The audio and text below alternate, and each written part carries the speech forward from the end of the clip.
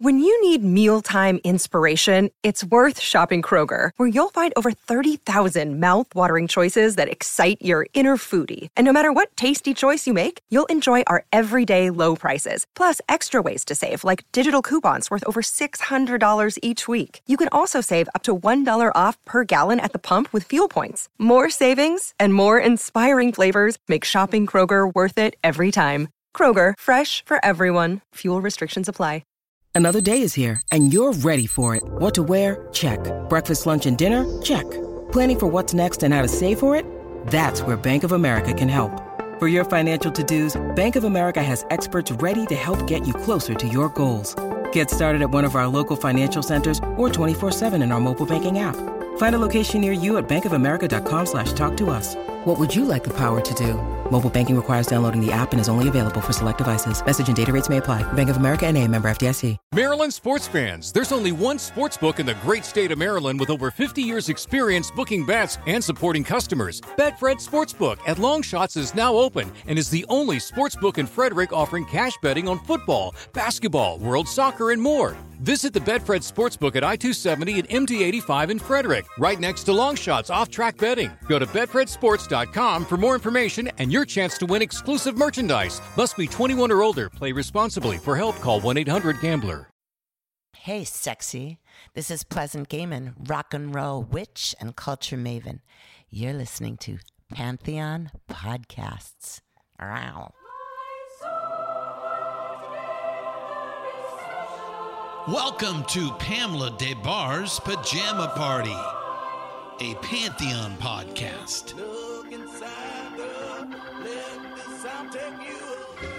Music, culture, conversation, and good old-fashioned rock and roll. So now, I give you Miss Pamela and her Pajama Party. Hello, dolls. You are sitting around with me at Miss Pamela's Pajama Party. And, you know, I guess most of you know I'm a groupie. Very proud of the word.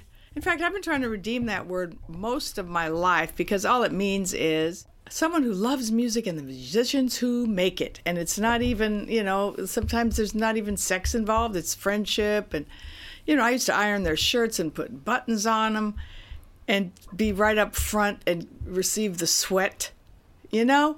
So is anything wrong with that? I'm not hurting anybody. Groupies are good people, loving people. So I'm a groupie. And, you know, I have books out. I've got 5 books, working on books 6 and 7 right now. One of them is a secret. It's going to be very exciting. And I have, of course, this podcast, and I have a column at pleasekillme.com. So please check me out. And Pantheon, my bosses at Pantheon, I'm very happy with all of them. This is a huge company now. I can't even believe it. We have 70 or 80 podcasters, and it's all music related. It's a music world here at Pantheon. And so please tell a friend about us. All right? Today's show is featuring my old friend Pleasant Gaiman. She's quite a character. She's my sister podcaster here on Pantheon. And we're just going to chat. We're just going to have a little chat. I'm going to talk to her about all the different liaisons she's had with fantastic different rock people. She's had her own bands. She's a belly dancer. She's quite a character, and I love her very much, and we're going to talk to her. I have a book. Well, actually, my 4th book is Let's Spend the Night Together, and she has her very own chapter in here. So run out and get Let's Spend the Night Together by Pamela Des Barres.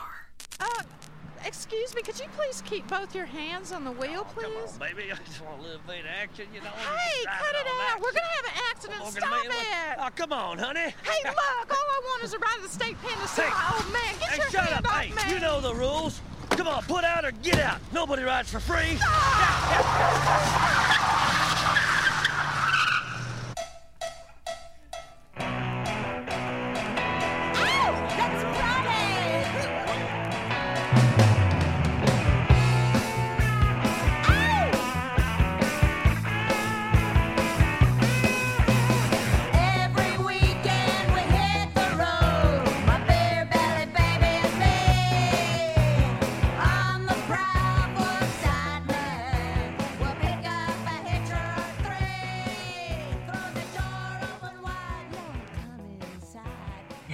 Miss Pamela. Ah, it's so good to see you, honey, and hear you. I know, it's good to see you and hear you too. It's amazing. I feel like reaching right through the through the ether. I know. Let's do it. I was just showing Jerry this. Oh yeah. Yeah. So I love that. It's so fun. It was such a joy to have you in my 4th book, Let's Spend the Night Together. And there's so many great stories in there. I've taken notes from those. And I just want to start with your early, you told me when you were 4 years old, you got into the Beatles. Oh yeah, totally. I saw them on Ed Sullivan, and that was like the end of me. I mean, that was the end. That was the beginning the of toddlerhood and the beginning of rock star lust. Incredible how early that was. Now, what were they like cartoon Muppets to you, or did you actually? No, but I can't remember if I said this in your book, but I probably did because it was you, and we were talking that I asked my mom. When I was excited to see the Beatles because we already had the record, we already had Meet the Beatles. And the first thing I said when I was looking at it, like my father was a music critic, and a jazz critic, and he did all these like jazz liner notes. And my uncle was Nat Hentoff, who was also a jazz critic, and they both hated the Beatles, but both of their wives, including my mom, adored the Beatles because every woman on earth did. Yes. But so my mom like showed me the Meet the Beatles, and I was looking at it at their at pictures on the back with their little suits on, and I said to my mom, using the clinical term, which I wouldn't use again for years, but I said, where do they put their penises? Where do they put them? Where do they put them? Because their pants were so tight. Like I was used to seeing men wearing like, that kind of Don Draper, Mad Men sort of baggy pants. Yes, that's right. Boy, talk about a hot guy. Have you seen those pictures of John Hamm with his dick just like, it's one of the greatest things I've ever seen, pictures of John Hamm's dick. I'll tell you a John Hamm pussy story. Okay. I'm excited now. Okay, he's my dream man. I literal dreams about him. Oh my God, me too, but this was so inadvertent and it was so embarrassing. And it wasn't my pussy we were talking about, but this happened at the Beechwood Cafe, like when Mad Men was at its prime, right? Ooh.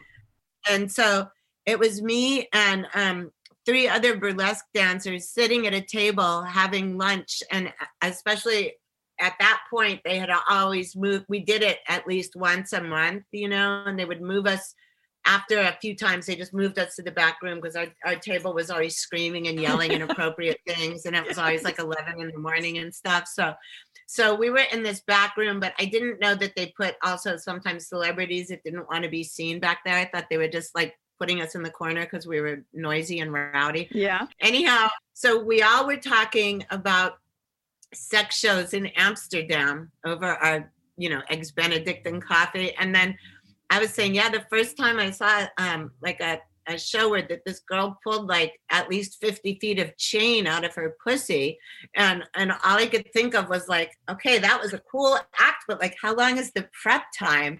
And then the other girls started like chiming in.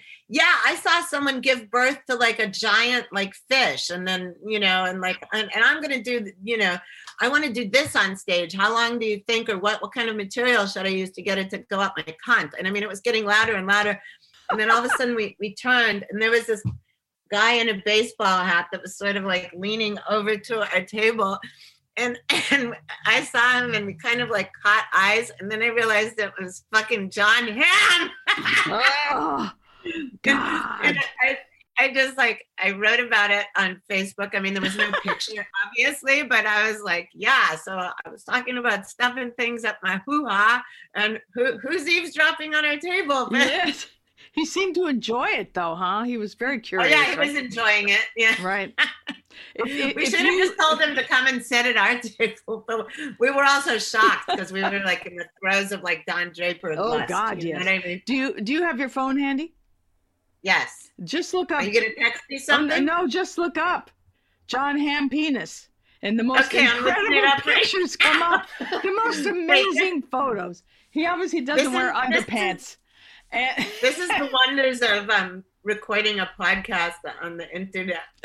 John, Pam. now everyone, of course, is going to do that. Is it 2 M's? Or, yeah, it's 2 M's. 2 M's, yes. There's more to pack. it's not great. John Hamm's penis. Like, this is like looking through Gary. Yeah, Gilmore. that one. Okay. Oh, hold it up to me so I can see yeah, it. But it's insane. Look. Where? Oh my God. Yeah. Oh boy. Wait, what was that? Was that a Mott the Hoople song? No, who was it?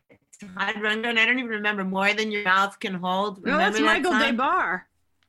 Michael DeBar. Silverhead. More Than Your Mouth Can Hold. Separate your thing.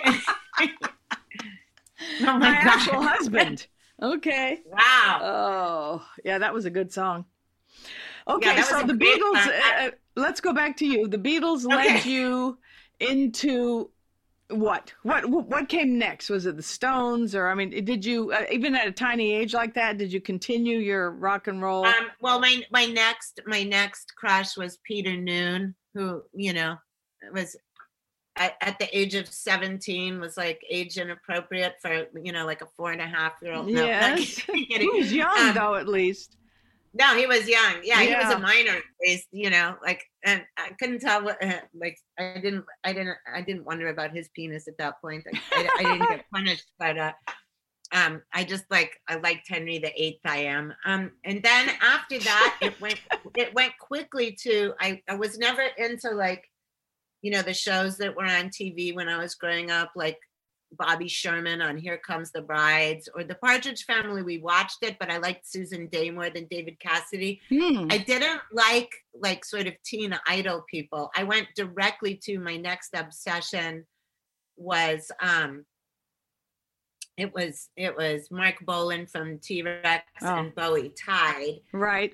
Also then the first records, and I'm saying records, not even CDs for anyone that's listening, the records that I shoplifted because of only the way their covers looked, which was, in hindsight, I realized that they were my sexual orientation. Yeah. But I just I knew that I needed these records, and it was from the way they looked. And it was Aladdin Sane and Raw Power and the first New York Dolls record. And right. Those were taken, I'm sorry, Universe, from the Meriden Mall in Meriden, Connecticut, carefully stuffed under my snorkel coat parka, which I have another story about Alice Cooper later to tell you that involves that same coat. Okay. But yeah, then I just got full into glitter rock because after, the kind of music that I was hearing when I grew up that I wasn't buying, but I was hearing on every radio station was like psychedelia and Jimi Hendrix. Actually, I loved Jimi Hendrix. I did have the Jimi Hendrix album. I don't think I bought it or shoplifted it though, but I had Are You Experienced? Mm-hmm. And I would just play that over and over and over. So it kind of just went from Peter Noone and the Beatles to Jimi Hendrix and the Stones, of course, but then glitter rock was what really, that was when I was sort of developing, and you were young though, 13, right? 13, yeah, it was 14. Lolita. Did I tell you about the Lolita thing? Because I had this little conflux of events in 1972 that changed the entire course of my life, and they both happened within the same week. Mm-hmm. So I stole again. I shoplifted. And this one wasn't as hard as albums. This was leading up to the albums. I shoplifted these white brushed denim hip hugger hot pants from a surplus store. They had a rack of girls' clothes, and they were seriously about, a foot wide and about 6 inches tall. And so I just stuffed them under what I was wearing. But I used to keep them in the bushes so that I could go to school looking sort of in a normal school clothes, and then I would change in my neighbor's bushes where the hot pants were stashed and go to school wearing that. And you were popular, I bet. No, I was never popular. They used to call me Witchy Poo in high school. People hated me. They used to throw shit at me in junior high and high school. Seriously, like I was an outcast. I did not look like the other girls or act like it. Apparently, Thank goodness for that. But so my mom saw me sauntering home from school, and I was really like just like working it, like in my hot pants, you know, and. She taught at a university. I grew up at a university that was like, you know, it was a men's university. And I was interested in no boys my age because they look like Timmy from Lassie. I liked all of her theater students though. And I liked all the guys that were like at the Grateful Dead concert I saw when I was 9. I mean, I loved like, you know, any kind of rock and roll shit anyhow. So this is why I was like sashaying across the campus in my white hot pants. But my mom saw me when I was driving home and when she was driving home. And I didn't know that until I got home and I'd already changed back into my jeans. And so she was like, where did you get those white hot pants you were wearing? And I was like, what white hot pants? What are you talking about? And she's like, I saw you walking down High Street in white hot pants. And I said, oh, I borrowed them. And she's like, you're not allowed to wear those again. You look just like Lolita. And I said, who's Lolita? And I thought she was meant like a schoolmate of mine or something. And she goes, the book's up in the guest room. Go and read it. And so I went up and I found it. And after about the 4th page, look, I'm getting goosebumps right now. I was like, wow. Like I didn't know that older men thought people my age were sexy until I read that book. And then suddenly I was like, wow. You know, I guess those hot pants were really working. And then like 2 nights later, there was the film department for the college, like in this giant building right next door to us, and none of the doors in those days were locked, you know. So me and my brother used to always sneak in and watch very age inappropriate films. Yes. And Cabaret was playing, and this was like because they always got the movies right when they came out, even before the cinema in the little town I was living in. So we snuck in, and again, my mouth was just on the floor, looking at the way like Liza Minnelli looked, looking at just all the fucking like amazing like Fraulein hookers that were the chorus girls, and the Bob Fosse choreography and the clothes, and the licentious sex and the 3-ways, and I was just like, oh yeah. So I mean, between Lolita and Cabaret happening to me in 1972, that just changed. That was a defining. Did you read all of Lolita? Life. Did you read Did you read the entire book of Lolita? I read the entire book, and I read it millions of times. I just read the whole thing, and then I saw the movie, and then I was having an affair with like a 17-year-old who told me he was 18 when I was like 25, and then I gave him the book, et cetera, et cetera, et cetera. Yeah. So that was an interesting confluence. Yes. Yeah. I mean, seriously, that just set the tone for like the rest of my life. It's amazing when that happens. I had similar things, you know, when I met Captain Beefheart in high school. Yeah. There were moments like that where, ta-da! I mean, you know, it's like, I don't know, a rainbow appeared or something. Things changed. So yeah, you hear angel choruses. I know. I mean, when I was reading your book, which I read like probably as many times as Lolita or more. Oh boy. Because I loved seeing your diary entries because they looked so much like mine, except not exactly, but do you know what I mean? Like it was gushing and then getting to the parts where you're meeting people that you had gushed about that you never thought you would meet. And then the like crazy tangulations of what was going on. Yeah, just all of it. And Alice Cooper was the first rock star you met, right? Yes. Yeah. So that was tell us that. That happened.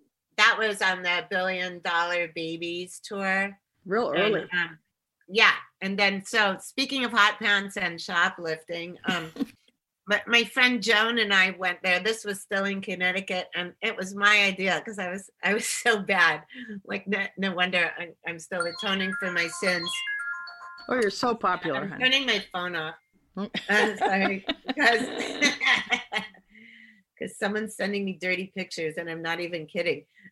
Oh, let's see. No. No. It's better than John Hamm's dick, though. Oh my gosh. I'm jealous. Okay, so where was I? Okay, so I told my friend Joan that we had to go into New Haven early so we could steal everything we were going to wear that night. And got these really cool over the knee round-toed boots that laced all the way up, and we both had on big giant bell bottoms, so we just left our gross ratty sneakers because even stealing shoes had been a plan. We just left them sitting in like the Baker and Leeds and walked out with the boots laced up and our bell bottoms over it. And then we stole black satin hot pants, and we stole these Lurex like sparkly tube tops that went around your boobs, but they had a V-neck, like a 40s sweetheart line halter there. And then we got dressed in a bus station in downtown New Haven, Connecticut. And in November, and we left our coats there too. And we walked to the concert like that in like sub-freezing weather. Wow. And they were playing with Alice Cooper's opening band with ZZ Top. And I rolled my eyes and I was like, look, it's a bunch of like cowboy hippies. And I'm so sad I didn't watch them. You didn't watch That's them, how God punished me for the shoplifting. Did you ever feel like bad about stealing? I mean, yes and no, but I mean, yes, I did. I mean, I wasn't, when I was really stealing was like around that time period. And I knew that stealing was wrong, but I didn't realize about shit like, retail store loss or, of course not. You wouldn't have thought about that. I was just in church, and it was ingrained in me not to steal. You probably didn't. No, I wasn't. You didn't go to church? I grew up not in church. No, I grew up with like a non-practicing Mennonite for a father, who was like a debauched rock and roll and jazz writer. Yeah, and then my mom had run away from home. She was Jewish technically, but like not practicing. And because I was growing up when you were already like, older and more savvy than, when I was like in the 60s, when I was little, like there was, because we were on a college campus, like I got thrown out of 4th grade for wearing a strike and a war moratorium armband. And we would go to like any church or any kind of like pagan thing, because my mom told us to try out religions if we were interested in them. So I never had that like biblical stuff. Like, yeah, I had all that. I was born again at 8 years old. Oh, wow. Yeah, I didn't have that. Yeah, it was different. Sounds pretty different from your upbringing. So what happened? You met Alice? Did you? Oh yeah. So then when we got out of the concert, like we went to and of course we had done the old thing where you tell each other's moms your moms are staying over at each other's house. The oldest trick in the book.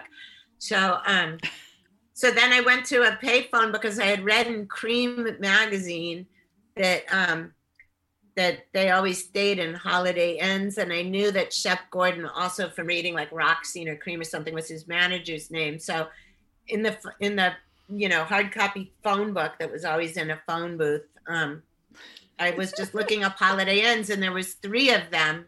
So then the first one, they didn't have Shep Gordon registered there, but the second one, they said, we'll put you through to the room. And it sounded like it was like, screaming and yelling and stuff. And we're like, hey, my name is Pleasant and my friend here, we want to come over to the party. What room are you in? And they told us, because why wouldn't they? I didn't know how that thing would work. Yeah, I think at that point I thought I would talk to like Mr. Gordon's secretary or something. Do you know what I mean? So we took a taxi over there, and then when they opened the door, there was like 2 fetuses dressed in whore clothes. So I mean, they were like really nice and stuff, but like nothing really happened. And then I had like, I can't remember if I had like, we went backstage, but they were already gone. So that's how the second phone phone call trick worked. But was that your first time backstage and all? Yeah. Like, Yeah. I mean, backstage, not in a theater, you know, because I was in, backstage at that was my first concert. And that was my first concert, you know, that I had to steal clothes for. It was my first time backstage at a concert. Did you ever talk to Alice later? Did you ever get to know him? No, I don't know him, and I don't know why. I mean, I'm kind of outraged when I think of that, you know? Well, he's been living in Arizona for many, many years, but he was a real teetotaler, and then he got into a real heavy drug scene with Keith Moon and all those, Harry Nilsson and all those people. Remember? Yeah. Did you remember? I do. I remember that, at the Rainbow. They all hung out up there.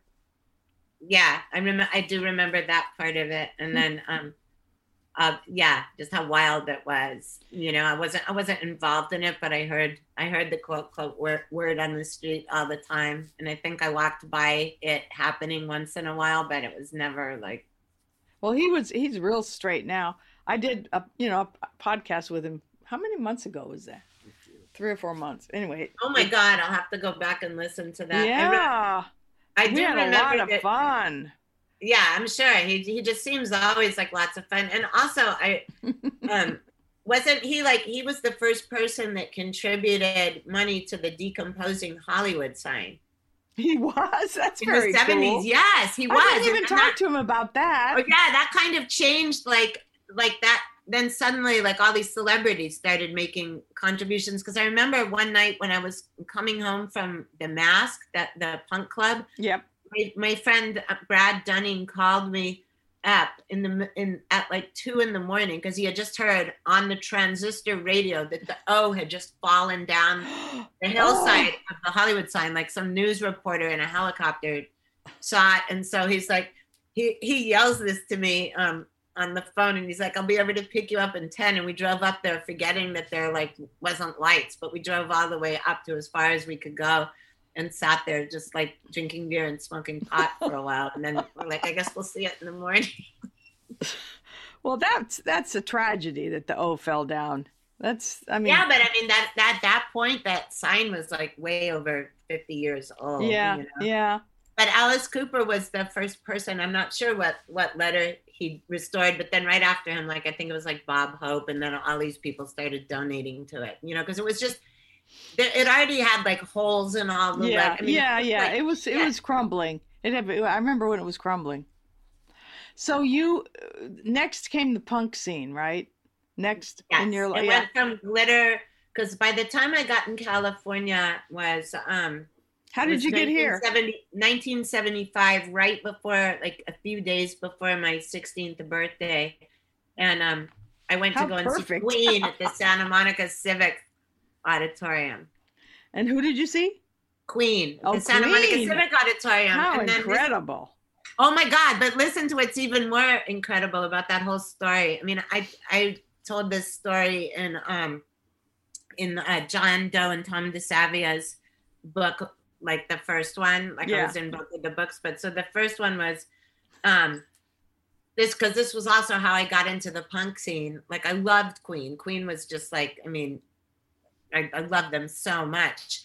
So I took the bus down there, and I was wearing like this old, like crumpling 40s evening gown, and I had like all these like sequins braided into my hair and hiking boots, and I just looked like a great lunatic nut. I had red hair down to my ass. And so I got into where my seat was, and then right away this like what I thought of in my head is, wow, this hot old man turned around and said, would you like some of this? And he handed me a joint, and I took a big huge puff of it, and then I looked at him to say thank you, and I realized it was Tony Curtis. so I was getting wasted with Tony Curtis until then I saw these two boys striding down the aisle, and one was really tall and had like a crazy pyramid frizzy hairdo like the Sphinx, and was shirtless and was wearing black bell bottoms and a black velvet floor-length cape. Mm-hmm. And the other one was all in white with a Bowie mullet, and not called mullet in those days, by the way, and 11 same lightning bolts. And so I borrowed a pen from Tony Curtis, and I wrote like all these Saturns and lightning bolts and hearts all over a blank matchbook that I had in my purse. And it just said, Aladdin Sane, you cosmic orgasm, call me. And so I threw the fucking, the matchbook a few rows to where those guys were sitting, and they got it because the next day they both called me on a landline. And so that turned out to be George Ruthenberg and Paul Beam, who turned into Pat Smear and Darby Crash a few years later. How fabulous of you to recognize them before they even became those people. Yeah, they were just in high school too, like me. So we started cutting classes at each other's schools and hanging out, and then they loved Queen too. So they went. They said that they heard that they were staying at the Beverly Hilton, so I went there with them. And at that point, I was I think I said this in your book. I don't remember. I was working at a uniform store after school. And so they had the Hilton uniforms, and I stole one in my size because my school was right near the Beverly Hilton. And I would go to school. I'd wear a bathing suit under my clothes so I could go and hang out at the thing. But when rock stars were staying there, I would bring the maid outfit in a little, like it looked like a school bag, and go into the Beverly Hilton because again, nothing was locked. Yep. And then I'd change in the bathroom, and I'd be like walking along, knocking on doors, going room service. If I heard that Bad Company or someone was staying there. And then always the bathing suit was on under the maid outfit. And then usually there was someone staying there. And I remember one time, like the security people at the pool started recognizing me and my friend, knowing that we were like kids that were sneaking in there. Yeah. But then we would just start making a fuss, and whatever band was staying there would always go, "Oh no, it's okay, they're with me." That is so clever. You're very clever about meeting the bands. I guess. I mean, I never even thought of it until actually right now, when I'm telling it to you. I was like, wow, I was pretty devious about this. Yes, especially a maid's outfit. There's all kinds of imaginations going wild about any kind of uniform on a young girl, Well, see, I didn't even think that. I just thought that then I could be wandering around like a hallway But I bet you look hot. If the security guard saw me, he wouldn't think I was looking for the rock star. Right. I mean, that's my rationale. Even though I looked like I was 5, What were you? You were 16, right? I was 16. I was wearing platforms. Who wears fucking platforms with the maids? Yeah, I know. Pretty cool. So who all did you meet? I mean, did you meet all kinds of cool rockers at that time? The best ones that we met that I liked was Bad Company. And I think this was when Peter Grant was there. Oh, yeah. I was hanging out with them. Yeah. Huh? I was hanging out with Bad Company. Peter, I knew Peter was Zeppelin. You were probably there. Yes, I probably was. Actually, I was hanging out with them. Probably there as I was getting thrown out, and they had mercy on me. I was actually hanging out at the Hyatt House with them. Oh, yeah. Yeah. So that was a real popular, oh my God, the Riot House, of course. Okay, but when did your parents send you to boarding school? I mean, they were worried about you. I came out here. Oh, before. Okay. Yeah, because all the boarding schools on the East Coast were doing sort of like, have like either underprivileged or lower income kids go there on scholarship. So I had really high SAT scores, and this I don't know why, because I used to color in the math one just in patterns because I didn't know math, and I'd be on acid doing like the patterns of the thing, and then my SAT scores were really high. I mean, I was good at English, but so then all these like my guidance counselor in junior high applied me to all these boarding schools, and I got accepted, and my mom just was, yes, you're going. And I was like, I don't want to go because I had a boyfriend at that point. But then I went there, and it was a preppy boarding school in Massachusetts, and I taught them all about the New York Dolls and David Bowie and Roxy Music. And they went from listening to the Allman Brothers to like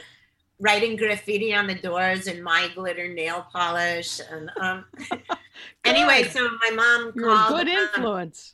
Well, I love that school because it was like smart and fun people, unlike the school I had been going to. But the main reason my mom sent me there was because I was screwing around with her theater students. But so she called me up and said, we're moving. It looks like it's going to happen really soon. So I'm going to take you out of the school. And I started crying because it was so fun there. It was in the middle of the woods, but all the other kids were rich and had like helicopters landing on the football field, and like, you know, all their older brothers and sisters had access to the best drugs on earth. You know what I mean? Like, I mean, you know, we're talking about people who wintered in Aspen and shit like that. So, so I was having a great time there, and I started crying in the hallway, you know, and then she said, I'll tell you if it's definite next week. And I hung up the phone sobbing. And then next week she said, okay, we're definitely moving, but I'll let you finish out the term if you want to stay there. And I was like, where are we moving? I thought we were going to move to like Iowa or something. And she said, Los Angeles. And I was like, do I have to finish out the term? And she's like, yes, actually you do, you know, because that was like my dream coming true. That was when I knew my life was really going to take off. And why were they moving there? Why did she was moving there because she had long ago when she was like on Broadway in the 50s. She told me the story right when I was in the Cabaret Obsession that one of the people she had dated was Joel Grey, and I thought that she had dated the MC in Cabaret, not just some young like good-looking Jewish actor. Yeah. But another one of her boyfriends was Mel Brooks. Huh. And boy, he good taste. Yeah.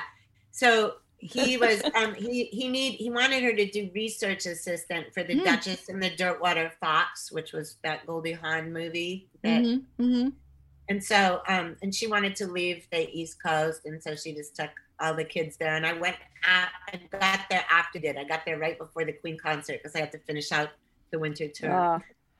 Boy, you must have really had a blast. Did you met Rodney first, right? Or early on? I met Rodney really, really early. The first thing I did when I got to LA, which was an accident, was I was wandering around the 20th Century Fox lot, and I got a part in the Roger Corman movie, Hollywood Boulevard, which was about a porn star with a talking vagina. But I didn't know that. I just knew that, I mean, it wasn't a porn movie, but that was the premise of it. But so, but I knew Roger Corman from Little Shop of Horrors, and I told my mom, like, I know who this director is, and I told the casting lady that saw me, and she's like, well, how old are you? And I was like, I just turned 16, and she's like, well, I'm gonna have to get permission from your parents. So we went to my mom's office, and I said, I love this director. I've seen all of his movies on TV. And she said, okay. She didn't say, like, who is it? You know, because she probably would have said no if she would have known it was a Roger Corman film. So, like, a few days later, I was standing there with a bunch of other, like, up-and-coming Hollywood starlets that were probably, they were way old. Like, they were probably, like, 21 or something. But we were getting sprayed across the boobs with a fire hose for this audition scene in the movie.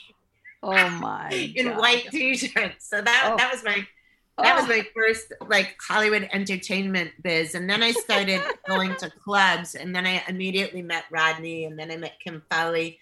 Then I started working at the Whiskey as the ticket taker. Then I started working for Toby Mamis after school instead of the uniform store. And that was right about 77, like right when he was managing Blondie. And he was, I was already friends with, Joan Jett was the first real rock and roll person I met because she was best friends with my friend Randy, who I later started the punk fanzine with.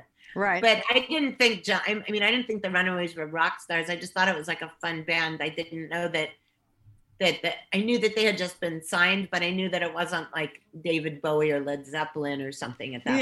Yeah. I mean, like, we were just friends, you know? And I knew all these same people. I mean, the first two people I met in Hollywood, it was like 10 years before you or 10 years before, because I met Kim and Rodney, the first two people I met in Hollywood in 1965. Yeah. And they didn't change much by the time you met them, I don't think. Right. No, they didn't. When I look at the pictures from what they looked like then and from what they looked like when I was first coming into Hollywood, like I remember I remember all the time thinking, wow, these men are old. But then now I look at pictures of them from when I first met them, and they look like children. Yeah. Well, when I first met him, he was pretty young, and he was Davy Jones's stand-in, and and he had a little bowl haircut, which he kept for quite a long time. But wasn't Rodney's club open then? Was that? It was just closing. Oh. I was in on the very tail end of Glitter Rock. Everyone had started going to a place that was like the next iteration of Rodney's. It was the Sugar Shack where Jack's, right? Yeah. No, not Jack's Sugar Shack. This was just the place. It was just called the Sugar Shack. It was a juice bar in North Hollywood, and it was where Kim discovered Cherie Curry. Oh, okay. And then the other girl that was blonde and had a shag that looked like Cherie, Vicky was the bartender there, and she became the singer for Venus and the Razor Blades. Oh. And Rodney and Kim Fowley were the only two people that didn't have to show ID to prove that they were under 21. But that place was a hotbed of glitter rock sex, I'm telling you. And, wow. And the DJ was Chucky Sparr, and everyone kissed the mirror, like when Fox on the Run would come out, and they played lots of Bowie there. It was. Well, you were really into Bowie early too. Oh my God! Still, yeah. I wept for hours or days when he died, and it took me until about a year or two ago to stop having tears crying when I heard a Bowie song on the radio. I think a lot of people felt that way because no one knew he was sick. I mean, I heard little rumblings that he wasn't well, but who knew? I mean, wow. Well, and also, I mean, for me, psychologically, I guess, when I was trying to do an analysis about why am I so sad, it was because, like, his music was, I heard it at such a formative time in my life. And when I used to listen to any rock and roll, but also especially his, it made me feel like I didn't have to be in a small Connecticut town. It made me understand that there were people all over that, like, didn't think Bowie was a faggot. Like they thought, like this was like what they wanted to look like, what they wanted to act like. Yeah. What they wanted to play music like. Yeah. It expanded you, right? And opened you up. Yeah. Yeah. Yeah. That was my Zappa beef art time when they just opened me up that way. So yeah, I totally understand that. We were just around each other a lot. I was just going to say, I saw you all the time. Yeah. I don't remember how we actually met. That's so weird. Yeah, I don't remember either. But I mean, I don't remember how I met Kim Fowley or Rodney. I remember like when Rodney took me on a date one time, like shortly after we met. And my mom thought, nothing that like, a man in his 30s was picking me up in a black Cadillac wearing a shocking pink satin Granny Takes a Trip suit. And I was taller than him in my platform. She thought that was, I don't know why she thought that was normal, but other things weren't. Well, he was he had a gentle persona, Yeah. And he was I love Rodney. I love him. No, I do too. Yeah, I bet you do. I bet you do. Yeah, of course you do. But I mean, when I just think of it as an adult now, I was like, yeah, was it the 70s? Was it, you know what I mean? Like that reminds me when I brought someone home and my mom did not take to him. His name was Ricky Applebaum, and he was a Vito dancer. This was before your time, but Vito was a guy in town who had a troupe of dancers. That's where I met all the GTOs, and we took off on our own. But he had big curly Dylan hair, bigger even, and he had a mustache on one side and a beard on another side. And he came, that's so great.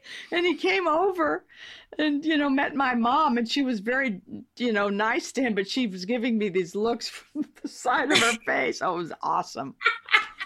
So you're lucky your mom thought Rodney was okay. I mean, yeah, I don't know. I think at that point she already realized that, like, there was not, I was going to do what I was going to do. I did you ever have fights with your mom about, like, going out and stuff? By the time, well, yes, early on, but by the time, I was, a teenager, I was the only child, and my mom did anything to stay close with me. So we rarely fought about anything. The one time she actually hit me was I was sassing her in front of someone and she slapped me in the face. That's the only time. I got along great with my mom, actually. And it sounds like you did too, even though she, I got along pretty good with her, but I also I remember as a way younger adult than I am now. But I remember going, God, how did I even do that to her? At one point I said, look, I'll make a deal with you. I will get good grades in school. I'll set the table or do whatever you want, but I'm going out, and I remember because I would tell her stuff. And sometimes, she had 3 other kids that were all younger than me. And I was like the wildest one. I think she thought they were all going to be like that, but luckily they weren't. Like my younger sisters were cheerleaders and shit, you know what I mean?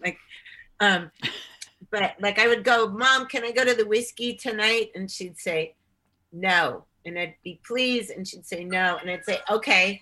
So then I would go upstairs for 10 minutes and I would just get a coat and I'd get some school books and I'd go to the whiskey or the Starwood or wherever. And I would just I'd say to the bartender, can you put these behind the bar? And they always put them there for me. And then I would go right up into the VIP section. You knew Michelle Meyer, right?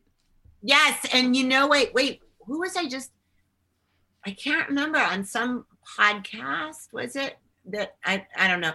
I was writing about and also lately talking about Michelle Meyer and a lot. She was my best friend, No, I know. Yeah. And I mentioned that every time. Oh, good. Thing, and I was telling somebody, you know how famous Miss Pamela is. Michelle was like the silent partner. It was like Penn and Teller. She wasn't silent when you met her, but she wasn't. She wasn't flamboyant and topless. I remember who it was.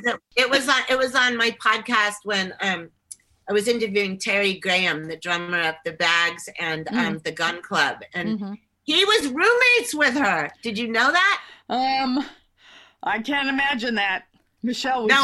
No, it was for a few months, and I think it started as a sublet and stuff. But then we were talking about Michelle Meyer, so then I went on this whole tirade explaining to the listeners why I was so shocked that he was living with her and how amazing Michelle was. I don't remember that. I was close with her all the way to the end. She was my second roommate. And, there's one of my favorite stories is when Waylon Jennings came over to spend the night with me. She crawled out her bedroom window because she was too nervous to walk through the house with him in there. She crawled out her bedroom window to go to work. And, she was very shy and reserved, sexually in those kind of ways. Although her first 2 lovers were Bruce Johnston from the Beach Boys and the Ox from the Who. So that was her. Yeah. So she did get, but she was so special. She was my son's first babysitter and all that. Michelle, for anybody that's listening, Michelle Myers was Hedda Hopper and Ahmet Erdogan and the biggest diplomats of all ages. She knew everybody in town. She could make one phone call and get favors, without begging. She also did lots of favors for people. She would do recon for me. If something, I'd be like, do you know anything about fill in the blank, whatever rocks are? Oh yeah, here, just call this person. I know, and of course there was no internet or anything. But she was. That's the rock and roll Hedda Hoppers. That's a good. But she also booked the Starwood and the whiskey and a lot of. That's what I mean. Yeah. She knew everybody, and she was completely nowadays they'd say just hooked up. You know what I mean? If she recommended you for a job or for a date or for anything, you know what I mean? People just question it. She was, and you know what she used to always say about, I'm sure you'll remember this, but for people that listening, nowadays when I talk to people, as I'm sure with you, they're like, how did you guys do anything when there was no internet or no social media? How did you know where to go? And I don't know now. I don't know how we all had that radar, but Michelle Myers used to call it jungle drums. Oh, of course, I You remember that. Yes, and there were also the groupie tom-toms. Yeah, and yeah. That's the division of jungle drums. That's how we heard about everything. And she was groupie tom-toms. Yes, of course. That's how we knew where all the bands were, where the other groupies were. Oh God. It was fun.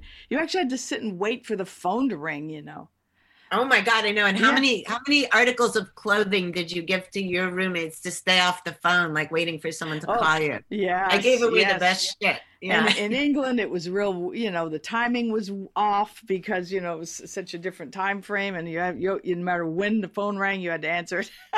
Yeah. Oh gosh, that was so funny. I was my 21st birthday. I was on acid, and Jimmy Page called me for my birthday, my 21st. And right at that moment, Catherine James walked in with David. Oh God, Gilmour? She walked in with him, and she's so gorgeous. I don't know if you know. Yeah, Catherine. she's so beautiful. Oh, yeah.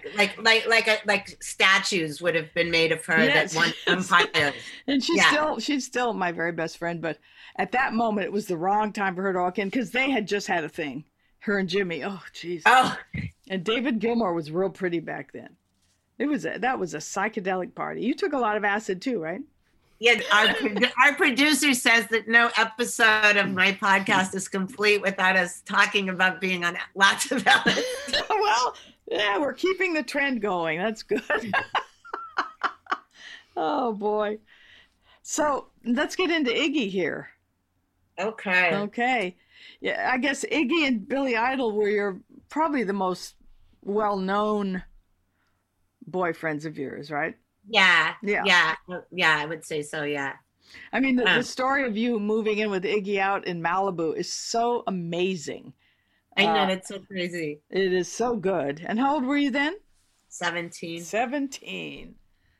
It was a very good year. I know it was good. I mean, that was those whole stories of that were crazy. How it started. I don't remember how much I was telling you for the book that, like, I think I told you about there was a giant party for Devo at the Slash magazine loft before Devo played the Starwood. Mm-hmm. And so that party was going crazy. And then when, because the Slash people were older than us, so they had, they didn't do like all night parties. I mean, it would always get wild, but it wouldn't just go on until the next day. Yeah, because they all had like real jobs and shit. Yeah. So the party moved over to the Germs apartment building on Holloway, and then other people that that had been there and people that hadn't made it because they were at band rehearsal came. So there was everybody there that you could think of, like John Doe and Exene and the Screamers. It was like a big giant punk party in the Germs place. And they had these slippery stairs that were painted. It was like a 50s apartment building, and it had lightly started to rain. And of course we were all drunk, but my accident didn't happen because I was drunk. But I was going down the stairs and my foot slipped on the stairs, and I grabbed the railing and I flipped over it. So KK from the Screamers and Fast Freddy took me to the nearest hospital, which was Cedars-Sinai. Wow. And I had to get stitches in my chin, and they were testing me for a concussion, but I thought it was a sobriety test, and so I wound up going home to my house, but I had stitches in my chin, and then my jaw was wired shut on one side. Jeepers. Yeah, because and I still have TMJ from that. But so I woke up the next morning, and just my face was all black and blue, and there was like the stitches bandage and all this shit. And my mom put down the paper, and she was like, "What the hell happened to you?" And I didn't want to tell her it happened like at a punk rock party or anything, but that wasn't going to stop me from going to the Starwood that night. Even though I looked like I had survived an avalanche or something. I mean, I was all like sort of black and bluey and stuff, but Iggy was there. Everyone in town was there, because it was like Devo's first time to LA. So the people from Slash were there, and they're like, you know, and I had known Iggy since I was 15, and already stuff was going on and off. Like the Germs introduced me to him when he was living, you know, I can't remember what the name of that building is, but it was a big giant, it's still there. It's a big, like, you know, silent movie era apartment building. And when they said that's Iggy's house, I thought, you know, because he was a rock star, that it was his whole house. I didn't know he was going to have this tiny little apartment in the basement full of like fast food wrappers and shit, like what I told you for your book. Yes. But that was the first time I met him, and I was just like, because he was so beautiful, even in detrimental states. Anyhow, you know, and this was like the person that I listened to, the person whose album I managed to like shoplift under my coat in Connecticut. You know. Yeah. That's always so thrilling.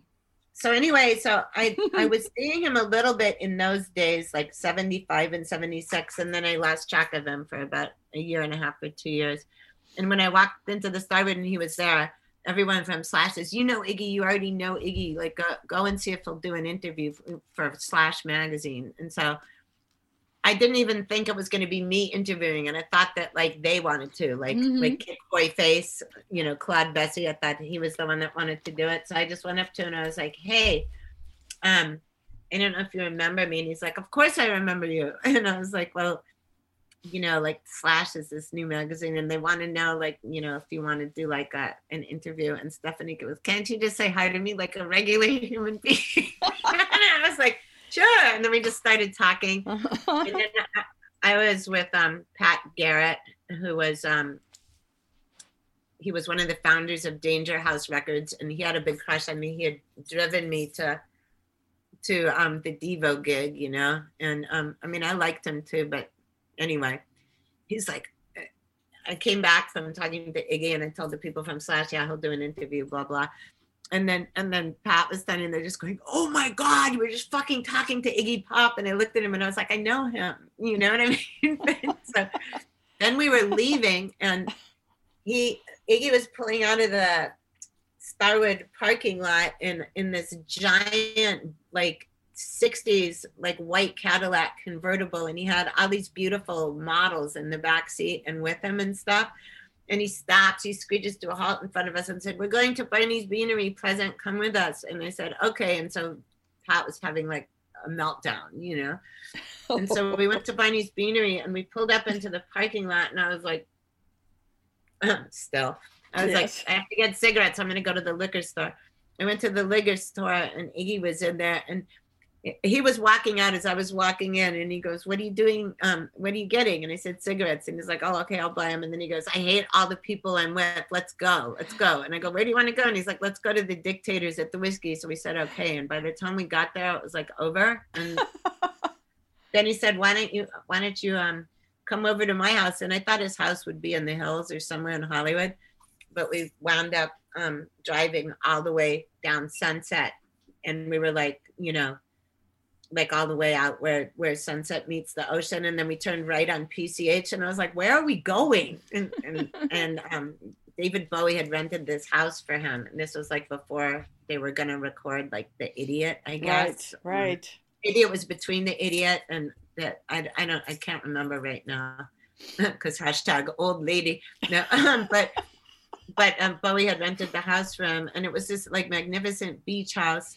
And he had butcher paper up all over the walls. He wasn't covered in paint that night, but he'd been doing like body slam paintings with shit like house paint and acrylic paint and oil paint, and just like he was making really cool art. But then he'd get like really, really wasted and just like go running across the whole house and slam into the, like, I don't even know what happened to those. It was just like reams and reams of butcher paper. I was going to ask, do you know what happened to those paintings? Those would be incredible to. No, I know. It would be an amazing to art have show. Or to see even, you know?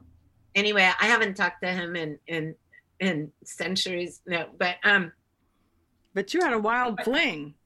Yeah, we did. We had a wild fling, and then he asked if I wanted to live with him, and I said, "Can I bring my dog?" Because my mom was like, she was in New York, and I had to go back and forth to walk the dog, and that was like a long way. But yeah, it was fun. I mean, the first night that we were together, like I never knew like what kind of frame of reference I would have with other people. I mean, I guess because I was young, you can't really sort of tell, but like he knew so much about art. And then we were talking about the Romanovs and Bolsheviks and like just all this other stuff while getting like wildly drunk on red wine the first night and stuff.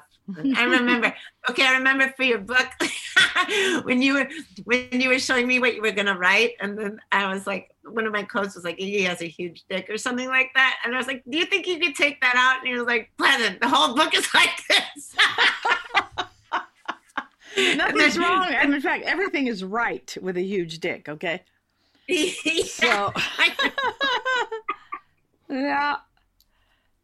When I went on the road after I'm with the band, everybody wanted to, Don Johnson had just, Miami Vice was big, and I had written in there, he has a huge cock, right?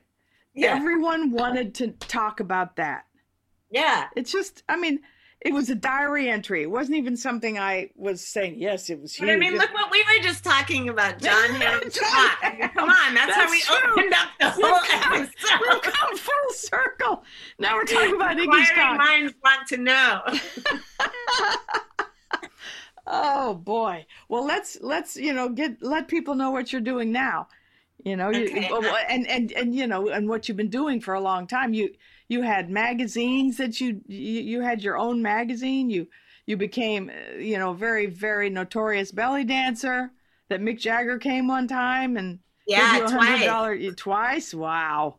Yeah, the $100 bill, I told you that story, right? Like, yes. I saved it for 6 months and I was like, okay, it doesn't have his DNA on it anymore. Fuck it, I'm spending it. Oh, but yeah, tell us more about what's up now. Okay, well, what's up now is during lockdown, I just wrote a book that, oh my God, I didn't even tell you this. I've been meaning to tell you this for days. The past couple of weeks has been, for me, not a lockdown level of busyness. Like, I don't even know, like, it's like the olden days. Like, I was like, how can I do this? I'm not, you know what I mean? It's been so busy, but, so anyway, I've been meaning to call you. The really nice thing you wrote as a blurb is now like it's an introduction instead. Oh, how nice. Is that okay with you? You don't have a choice. No. Yes, of course. Of course. I loved writing that. Nice. But so anyway, for anyone who's listening, the book is called Rock and Roll Witch, and it's stories like we've just been talking about. There's a lot of sex, there's a lot of drugs, there's a lot of craziness in it. Actually, the subtitle of the book is a memoir of sex, magic, and drugs and rock and roll. But so there's all sorts of stories about rock and roll people in the book because these people were there with me when lots of this stuff happened. Like the Cramps and the Go-Go's. Yep. You knew everybody. Yeah, and just, like everyone that was around. And you had two bands. You had a couple of bands. Three bands. Well, one of them was supposed to be a fake band that only lasted one night, but it wound up for 5 years. Oh, wow. So I had the Screaming Sirens, yes, which was my all-girl band. And then Iris Berry and I started a writing group for lead singers because all of the female lead singers we knew were mostly in bands with guys, but even my band of girls, like we were all writing really good lyrics, but no one could hear them because we all had really crappy equipment and the clubs had really bad sound systems. So we started having a writing group, and then Dave Catching, who, he's in the Mojave Lords, and he was in, Eagles of Death Metal and like millions and millions and millions of bands. He was always staying at this Graceland, and I was the first person he met in Hollywood. Him and a guy named Gary Eaton started secretly writing music to like the poems that Iris and I were writing. So that band became the Ringling Sisters. Yes. Great name. Oh my God. Such a wonderful name. Thank you. Yeah. And then Dave and I, and when we were in rehearsals and we'd get bored when we were in Ringling Sisters rehearsals, he would just start playing some crazy country band, country music, but like at punk speed. And then I would just off the cuff start making up X-rated lyrics. And so then we decided for his birthday one night we were gonna do a band, and we called it Honk If You're Horny. And it was really just supposed to be a one-night joke, but then Elvez, Robert Lopez, saw us and asked us to open for him. And then after that, people were just like South by Southwest called to see if Honk If You're Horny could play. And this was in landline days, and I picked up the phone, and they're like, yeah, this is blah, blah, blah from South by Southwest, and we'd like you to play. And I was like, are you fucking kidding? I said that. I said, are you kidding? And I was like, this band is a joke. And they're like, no, we want you to play. And I was like, I'm not gonna like pay money to join a festival and fly out there for a joke band. He said, no, we'll take care of all your expenses. Really? And I said, yeah. And I said, there's 15 of us. He's like, that's okay.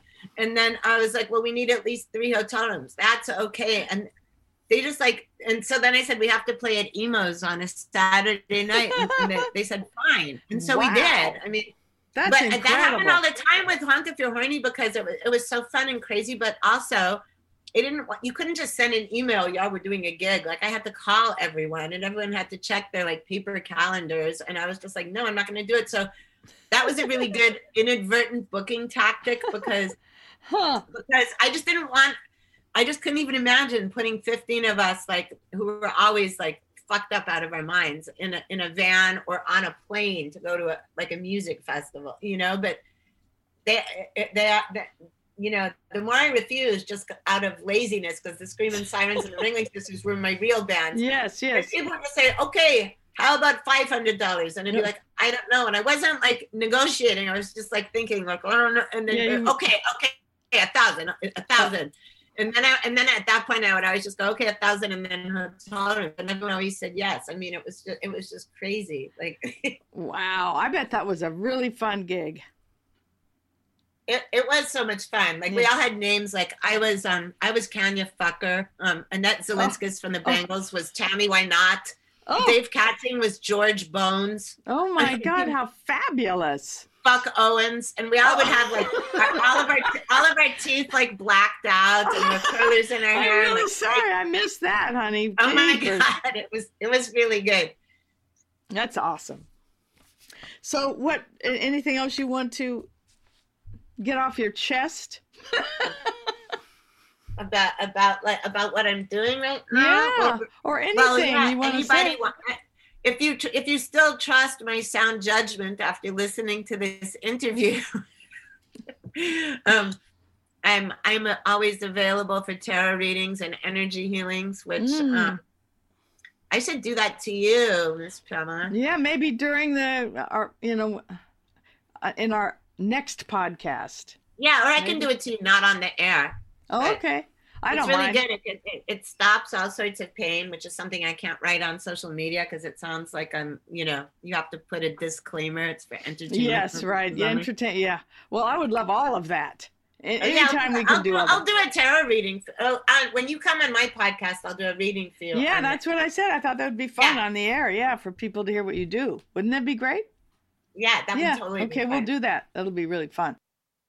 Well, thank you so much, honey. I'm always loving to see you and loving to hear your stories, and you're a real kindred spirit. And now we're podcast sisters. I know. And now we should talk more in real life, too. Yes, absolutely. I like I said, I've been vaccinated now twice, so I don't feel so fearful going somewhere. So that would be great. You just let me know when and where. Okay. Okay. All right. Yeah. All right, and I'll see you soon on the Zoom. My show's called, Pamela Des Barres Pajama Party. What is yours? Everybody has to know, all my fans. Mine is The Devil's Music with Pleasant Gaiman. Oh, that's perfect.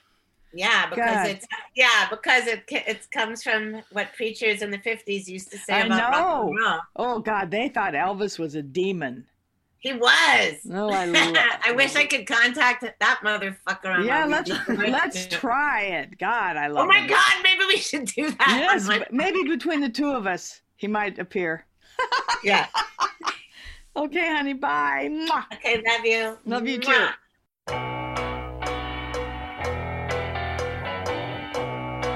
Sweet 16.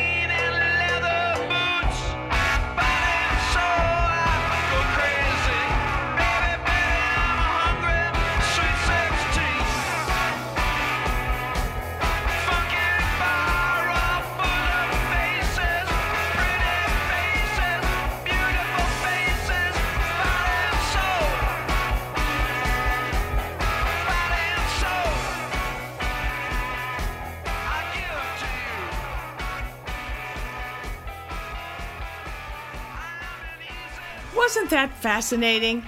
What a gal. She's a performer, a dancer, a writer. She's writing another book right now, and I'm looking forward to reading that. And this is Pamela Des Barres' Pajama Party. I really enjoyed my guests this week, and please join me all the time. Listen to all my podcasts because I think you'll really enjoy them. And I appreciate you. Don't forget to look at my website. I have tours, not yet, but pretty soon. Guess what? I just got my second vaccine, and I'm going to be doing these tours sometime this year, my rock and roll tours.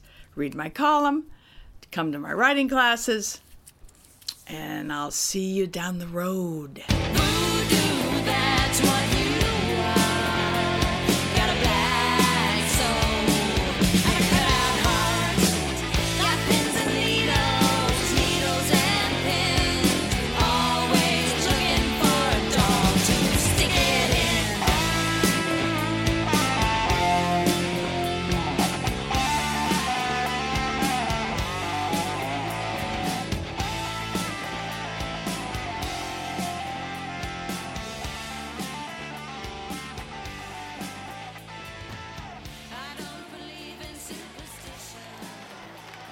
You've been listening to Pamela Des Barres' Pajama Party, produced by Aaron Alden and Christian Swain. All sound design by Jerry Danielson and Busy Signal Studios. Find Miss Pamela at Pamela Des Barres on Facebook, Instagram, or Twitter. Find all the Pantheon podcasts at pantheonpodcast.com or wherever you find great podcasts. Find us on Facebook at facebook.com/Pantheon Podcasts, Rock and Roll Archaeology on Instagram, and Pantheon Pods on Twitter.